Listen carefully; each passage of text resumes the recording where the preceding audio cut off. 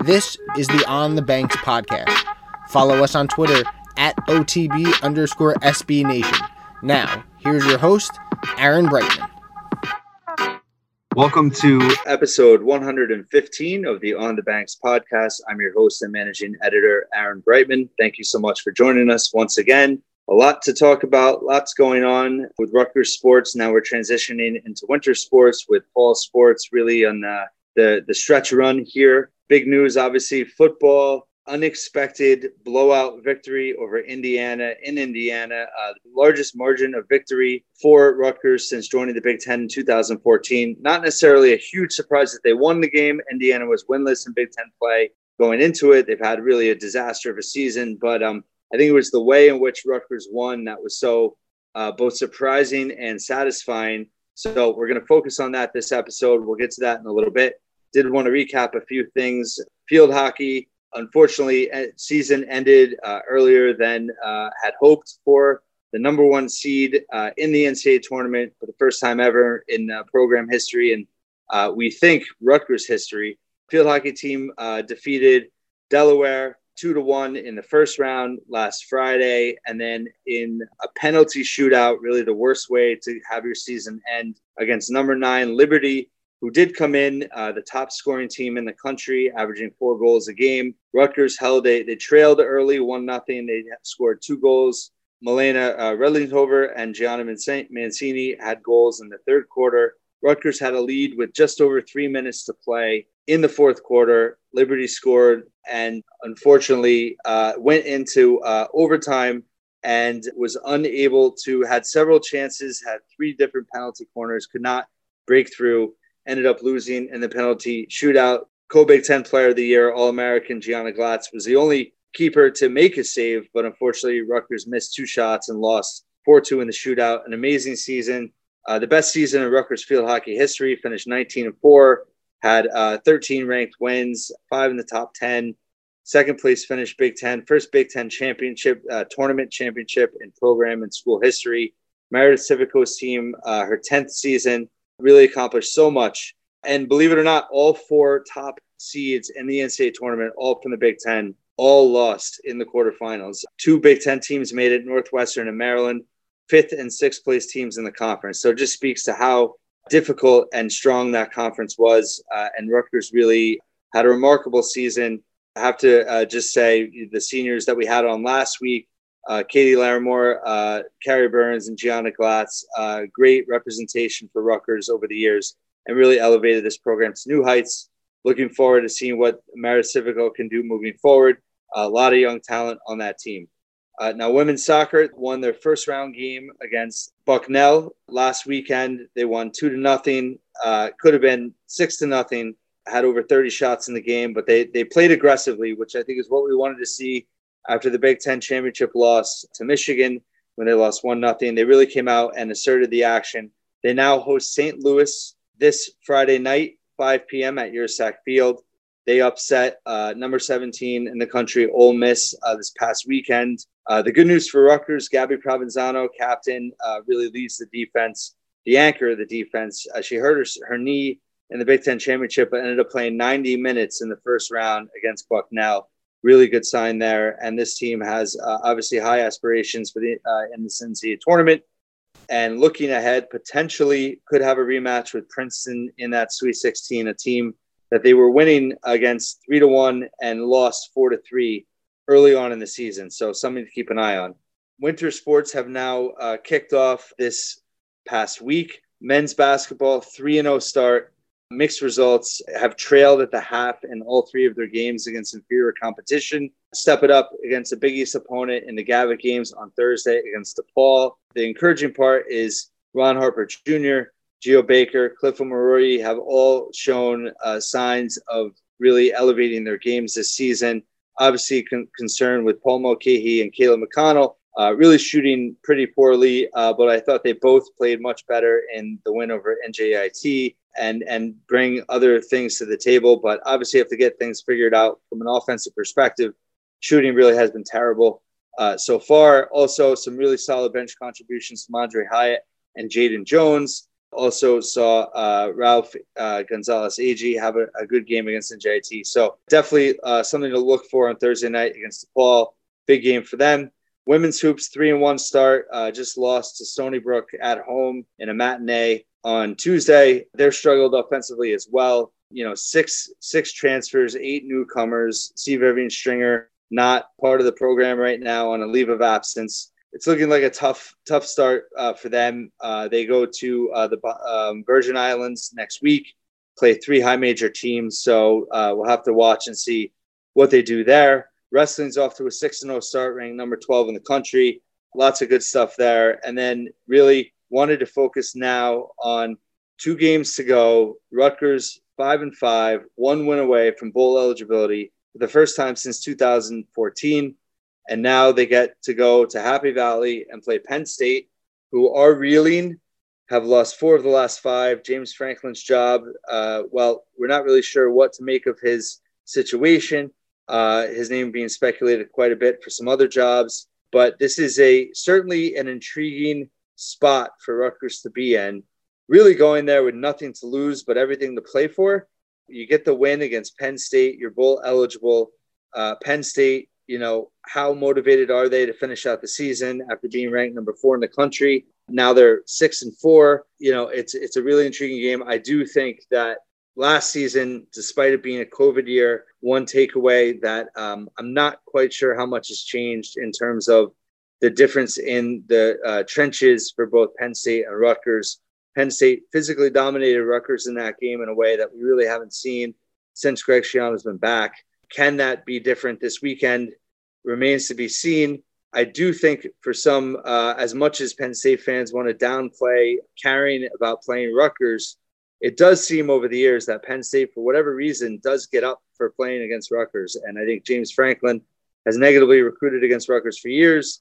And they do tend to kind of rise up when they play Rutgers and play. There's been some close games over the years, but for the most part, Penn State's dominated the series. So to preview that game, as well as Maryland, the final 2 regular season games, and to discuss whether we think Rutgers does have a chance to make a bowl game, as well as several other Rutgers-related topics. Welcome back to the podcast, Keith Sargent of NJ Advanced Media. Always great to talk to Keith about Rutgers sports, and we welcome him in now. It's my pleasure to now welcome back to the On the Banks podcast, NJ Advanced Media, Rutgers beat reporter, been on the beat for 20 years now, covering Rutgers even more. Keith Sargent, thank you so much for being back. Aaron, why do you always date me? Why do you always have to mention the 20 years? I mean, come on. I thought we were pals, buddy. Well, I do it as a way to, you're kind of like the Yoda of Rutgers sports. So Yoda lived at like 900 something years. I could live with that. It was meant to be a compliment. If I'm on the beat in like year 850, then we might be in trouble. I definitely think you'll outlive Steve Politi, if that's what you're asking. Jumping in now, last week, and it kind of ties into why I did bring up that you've been on the beat so long. You've obviously seen a lot of Rutgers football. Not that beating a winless team in Indiana is improbable, but the way in which Rutgers did it, coming off the context of the week before, the 52-3 loss to Wisconsin, one of the worst losses we've seen in a long time. The fact that they came in and responded the way they did, how surprised were you, not just in that they won, but the way they did? And what was your biggest takeaway from the day? Biggest takeaway probably is, I mean, we've gone into this since they really joined the Big Ten. We always said, well, the teams that Rutgers are going to struggle with are going to be the Blue Bloods and the Penn States and the Ohio States and the Michigans and Wisconsin. And, they're going to have to, if they're going to ever go to a bowl game, the path to a bowl game would be to beat Maryland and to beat Indiana. And if they have a crossover like an Illinois or Northwestern to hold their own against those types of teams. Well, now they're starting to do that. Now you saw 2 weeks ago, they win at Illinois, convincing win there. Then they go back, they lose to one of those Blue Bloods, like I said, Wisconsin. And then they follow up by beating Indiana, the type of game where, again, Rutgers, I mean, I guess according to the odds makers, and that they were underdog, but those are the types of games that Rutgers needs to win. I thought the way they won it was a little surprising, the win going away like that. But in order to make the step and to evolve as a program, they're going to have to hold their own against those types of teams. And one thing I wanted to ask you, just in terms of this season, obviously 5-5 heading into the final 2 weeks of the season, irregardless of that and the bowl potential, this season's had, you've actually covered this before in terms of needing that moment, that big win to kind of, capture the fan base. It's been 12 years since they've beaten a ranked foe. But there really have been moments within moments this season. I think back to Michigan when they had the 4 3-and-outs. You had the drive against Illinois when Wimsatt and the Vedral, had that run. I feel like that was really memorable. And then now you beat Indiana with your 3 starting linebackers not there. How much has that been different this season? Has it stood out to you just covering the team over the last, really since Schiano left, in terms of aside from how they finished, just having actual moments to remember in a season? Yeah, it's a good question. I think it kind of reminds me a little bit of his first tenure where they would have those types of now. One would argue that they're still waiting for that signature win, right? I mean, that top 25 win, and Penn State's not ranked right now. They fell out of their rankings, but that would certainly be a signature win. I'm sure we'll talk about a little bit about that game going forward. But as far as the moments, I mean, I go back early on, probably the Syracuse game was a game early on in the year where could have gone either way. They really, they buckled down, tough environment. You always look at, well, how good is Syracuse at the time? Syracuse has turned out to be pretty good this year. So as you look more into it, I think that win kind of catapulted them, allowed them to go 3-0 in non-conference. That was their first goal of the season, to go unbeaten in non-conference. I really gave them an opportunity to maybe get potentially bowl eligible. Let's jump into Penn State. Obviously, agree that it's not a ranked opponent, but I think it'll be fun to argue next week if they do beat Penn State. Would it count as a signature win? I think it's no secret that over the years, James Franklin has recruited negatively against Rutgers. I think it would obviously be a huge win in that regard on the recruiting trail. Spoiler alert, I know you're really positive on Rutgers going to Penn State and winning this game. Why don't you just explain kind of what you're thinking and what you see in this matchup? Here's what I'll say about that. Okay. Everyone knew I laid it out. I didn't wait till normally our picks come out on Thursday. I did not wait till then. Again, spoiler alert, I picked Rutgers to win. Here's the thing. It's a 17-point line. No way anyone can justify. I know Vegas should be, they have people who are a lot smarter than we are, but there's no way that, it's that big of should be that big of a spread just based on results, right? I go back to Penn State lost to Illinois. Granted, it was just one of those funky games, but it was at home. They lost to Illinois. A week later, Rutgers beat Illinois. So again, Rutgers has held their own, in a lot of these games that they're supposed to, that they're supposed to win. Penn State, there's something going on. You have to, the people who I've talked to down at State College, we do have a sister paper out there. They all think that, in some respects, James Franklin's in year 8. And then sometimes at some point people just tune him out, or not saying that with all players, but, there's a reason why they're 10-9 over the last, 2 years. That, this doesn't seem like an aberration right now. I know they started off well, at one point, I think they were high as number 3 in the country, but there's something wrong with the program right now. We'll see this week. I mean, Penn State has traditionally gotten up for these Rutgers games. They're going to need a score. Rutgers has not scored more than a touchdown in any of these games. So they're going to need to score some points. But, I think it's going to just be one of those ugly, gritty games that Rutgers are going to just be able to gut out. And, Penn State's really struggling running the ball right now. Do you think that the recipe for Rutgers to win is to kind of follow the formula that Illinois laid out, which is stop the run and be able to run against them? Definitely. Penn State's defense is good. No surprise there. But, if there is a weakness, a vulnerability, it would be with the defensive line. Rutgers is starting to find themselves from an offensive line standpoint. Last 2 weeks have been pretty good. Isaiah Pacheco has been running better. That's going to be you're right. On the offense, I cannot see a scenario where they rely on Noah Vedral to throw for 300 yards and win the game. They're going to have some balance. And I think they're going to really need to probably run the ball. And then, again, defensively, they're going to need to get some turnovers. I mean, Graciano, has been talking about for years that, when they're, winning this turnover battle, namely that it's not by accident, that people think that, well, I mean, if you have a quarterback who on the first play from scrimmage just drops the ball on a fumble exchange, but Rutgers pounced on it, so give them credit there. But there are scenarios that they work on it every day in practice. I don't know if you've heard this, but the ball is a program. At this point, like I feel like the ball is the program, and like I go to bed at night. It's like the last 3 words that are on my mind. So if it's seeping into my mind, it certainly is seeped into the players' minds. Talking about that, the 5 games without a turnover. It was the first time in since 2009, and I think 6 games. They haven't had 6 games without a turnover since '93. Yes, correct. So I didn't lose my memory completely yet with kids, but so obviously that would be a remarkable achievement. And I guess we've talked about Vedral before. What has his ability to kind of persevere?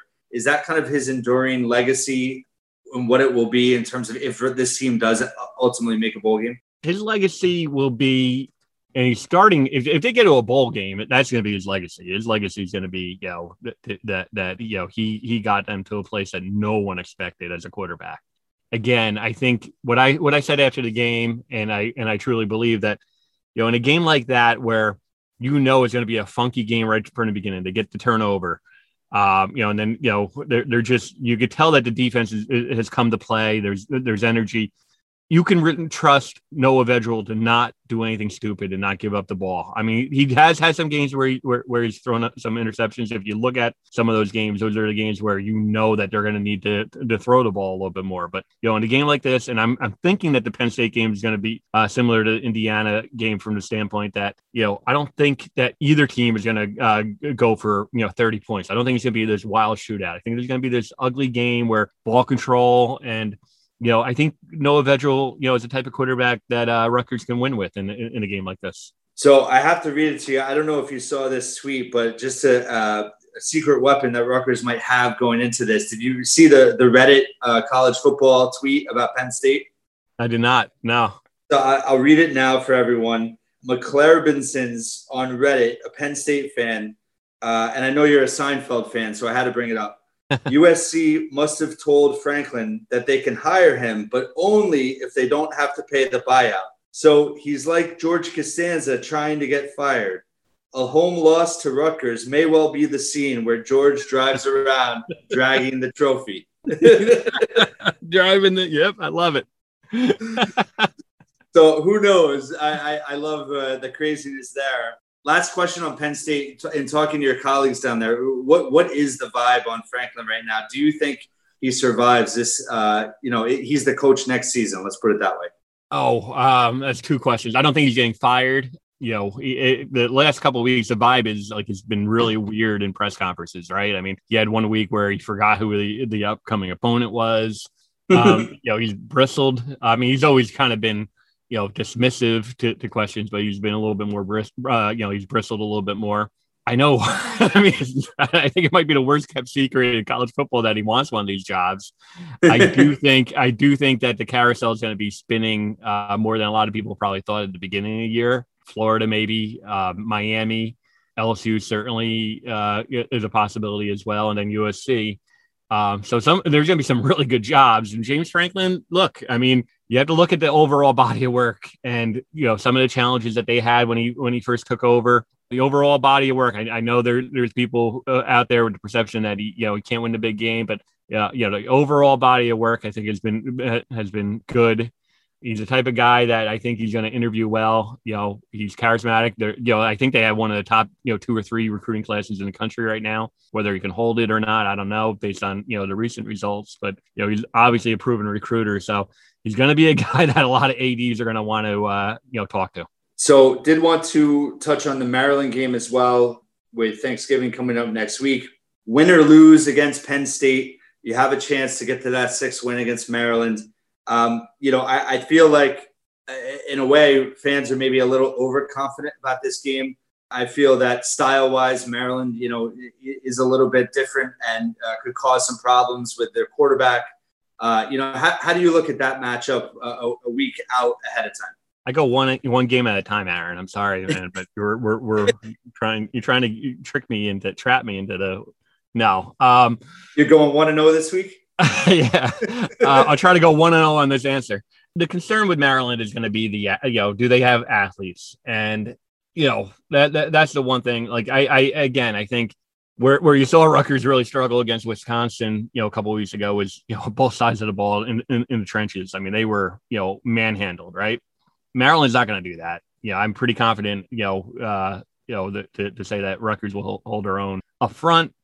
It's just, Rutgers, look, they don't have on the defensive end, the type of, speed to match up against an Ohio State, or Maryland is really recruited well. And, where Maryland has beaten Rutgers in the past, and the series has been relatively even, but when Maryland does beat them, it's because they just have so many athletes. So that's going to be one of those things where, again, I'm not dismissing dodging the question. I haven't really sat down to actually look at, some of the skill, but that's the one thing that stands out to me is, whether or not Rutgers is going to be able to match up with them from a skill standpoint.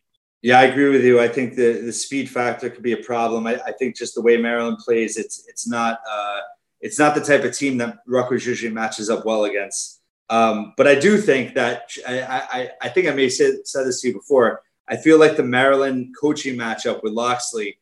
I think back to South Florida with Jim Leavitt, the way Schiano just dominated him year after year, and I kind of think that there could be something going on there too. The other one is that.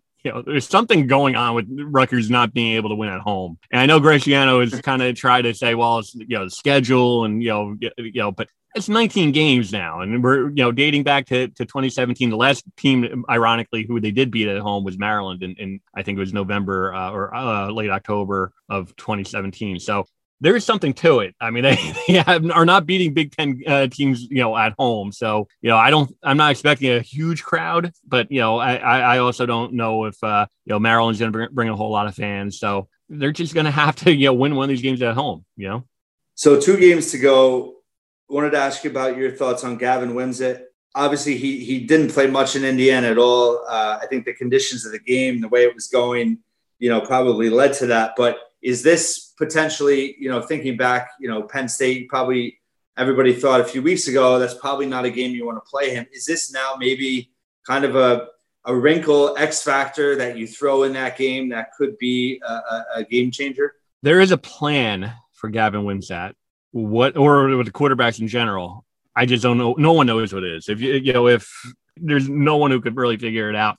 What I can say is fairly confident, just based on what we know of being facts, that Evan Simon, he's at the 4-game mark. Maybe Evan Simon redshirts and we don't see him the rest of the way. I think, we'll see Wimsatt at least one of these next 2 games. Maybe they save him for a potential bowl game, because I know, Greg Schiano salivating at the idea of having all those bowl practices, and, he would probably like nothing more than to showcase him in a bowl game. So, I don't know if you're going to hold him out for one of these 2 games. It would make sense that you would hold him out at Penn State and just let Noah Vedral try to win it. So shifting gears a little bit, it is hoop season. I want to get to that. Before I do, I wanted to bring up something that came up this week. NorthJersey.com, they came out with another report. They've had a couple this fall, and really kind of gave this impression that the athletic department is plotting this practice facility for football. I think the word they used was quietly. When most of us, first of all, credit to you. I mean, you've reported on a lot of this over the years with the debt that the department is in, and just the tickets. You do a great report every year on attendance. I feel like they're really just really piggybacking off all your reporting. But that being said, I guess for all of us that cover the team, but also so many fans, I mean, it's really the least surprising thing to know that when Greg Schiano got hired, I mean, he's on the record talking about it. Hobbs is on the record talking about it. What are your thoughts in terms of this idea that, they're plotting this practice facility behind the scenes when in reality it's been out there for a couple of years now? Yeah, Rutgers, with regards to their goal of upgrading and building new facilities is about as quiet as like Chris Farley was back on during his SNL heyday. I mean, they are basically trumpeting. Look, I mean, if there's any other clear cut, is the contract of the Graciano says right there that that they need to do this massive upgrade to the football facility, and it's in a contract. And then the Jersey Mike's naming rights contract. It's in the contract, which we broke the story on after we obtained the contract. So they're not making any secret. Look, I've written a lot of these financial stories. So I mean, I've written on both sides of it, and where from the financial from the Mark Killingsworths of the world and other faculty people and union, they want Rutgers to be self-sustaining. It's never going to happen. So once you get beyond that, it becomes a matter of, how are they going to pay for it? We don't know. We don't know how much it's going to cost at this point. Yeah, I've heard different figures. I think it'll be more than the $150 million that that's in the Graciano contract. That's for sure, especially if you're going to do the basketball arena. But right now, we do know that there's going to be a physical master plan, maybe before the end of the year. And then once you see that'll be, basically a blueprint of what they want to build. That'll include, Pat Hobbs has said, he's told us and told me, I've reported it. That'll include the football, indoor practice facility and presumably a headquarters, along with upgrades to the RAC the Jersey Mike's Arena, and, potentially, other improvements around, baseball, softball, and, some other sports. So it's going to be really an ambitious blueprint. No one knows what it's going to cost, but the idea that they've been quietly plodding along and behind everyone's back, it could not be further. I mean, quietly is just is not accurate. Well, thank you for that. I did want to. Do you think last question on this with the master plan? They've been talking about releasing it. It hasn't been released yet. Do you think there's any chance that maybe they are working to raise a certain amount of money to be able to announce when they have this master plan out there for the public to say that they're at a certain point rather than start from zero? Possible. I just think that, there's a chance that they also might be thinking that we need to put this, plan out and raise money around that. That's what they did back in 2016. They actually, put out what they wanted to do. And then they tried to, they did the, $100 million fundraising around what they wanted to build. I think it's a little bit easier to kind of sell that vision. So my gut tells me, I mean, look, we've been through a challenging time in a lot of ways with COVID, but what they would tell you is, it has really impacted their ability to fundraise because, obviously the economy, for the most part has been down. So, I think they're going to put out what they want to build first, and then they'll be able to kind of fundraise around that. A couple more for you, Sarge. So transitioning to hoops, obviously 3-0 as we talk ahead of Thursday night's matchup against DePaul in Chicago. Obviously a little bit of a rocky start, taking Lehigh taking them to overtime, trailing by Merrimack by 7 at the half, and then a better effort against NJIT. But they're obviously haven't played to the level we expect or hope they will. However, I did want to bring up to you just the level of concern that there seems to be across the fan base, and I wanted to take it a step farther with. Do you think I guess the way I look at it is, Pikiell, he wins the first NCAA tournament game in 38 years in March. In April, there's a pretty vocal part of the fan base that's basically, for lack of better description, freaking out over the transfer portal and the transfers that left the program. Then you have, just in terms of recruiting overall, people really doubting what he's doing. You have the start that he's had this year. It just seems to me, is there a portion of the fan base that you think doesn't give him the same benefit of the doubt that Greg Schiano gets? Obviously, Schiano deserves it, but has Pikiell done enough to deserve it as well?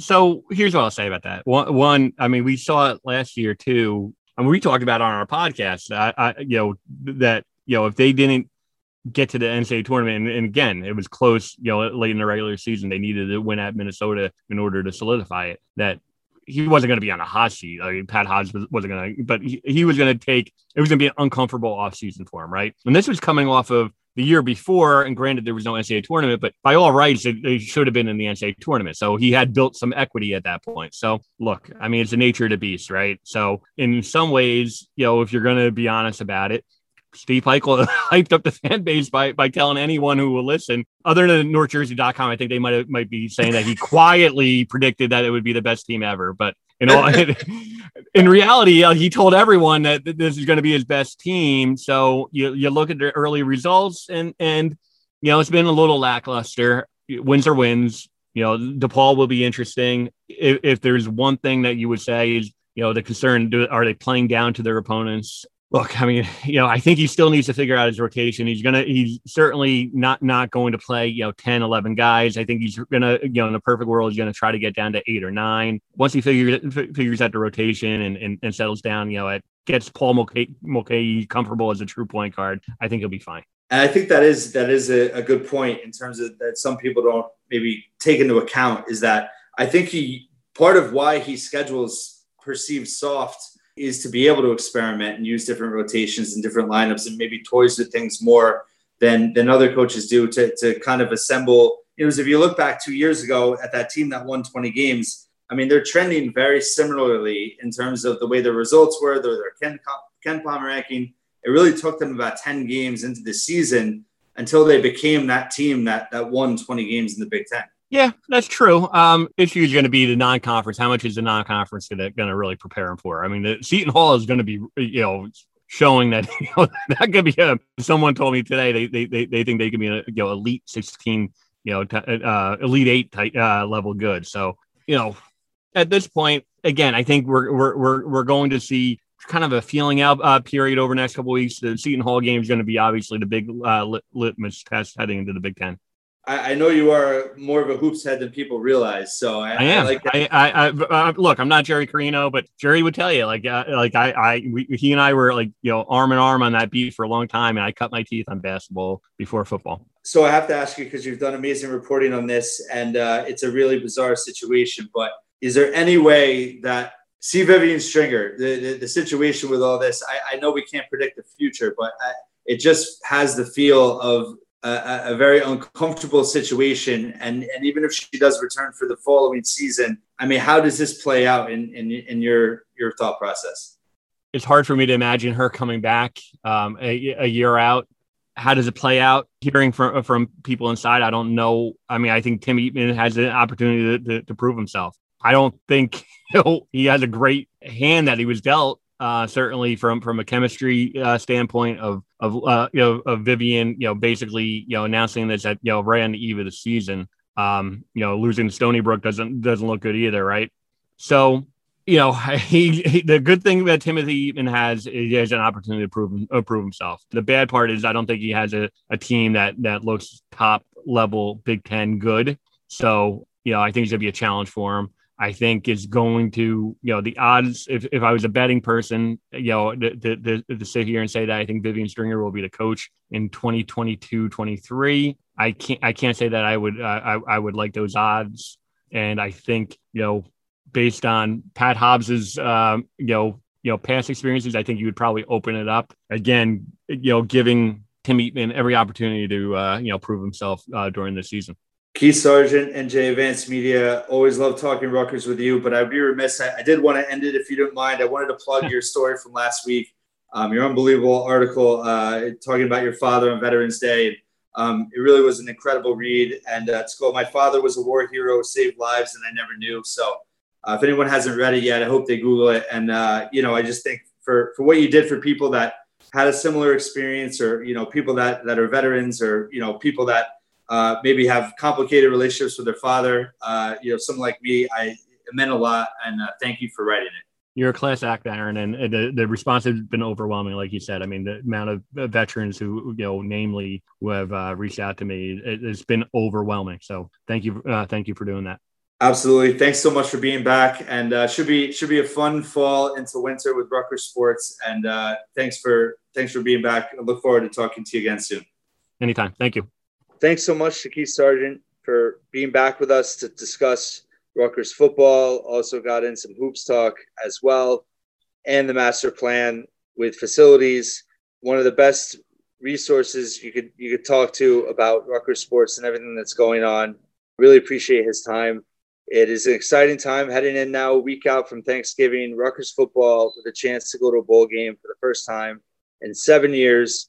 And one point I did want to make before we go is that, no matter what happens these final 2 weeks, I really believe that progress has been achieved this season.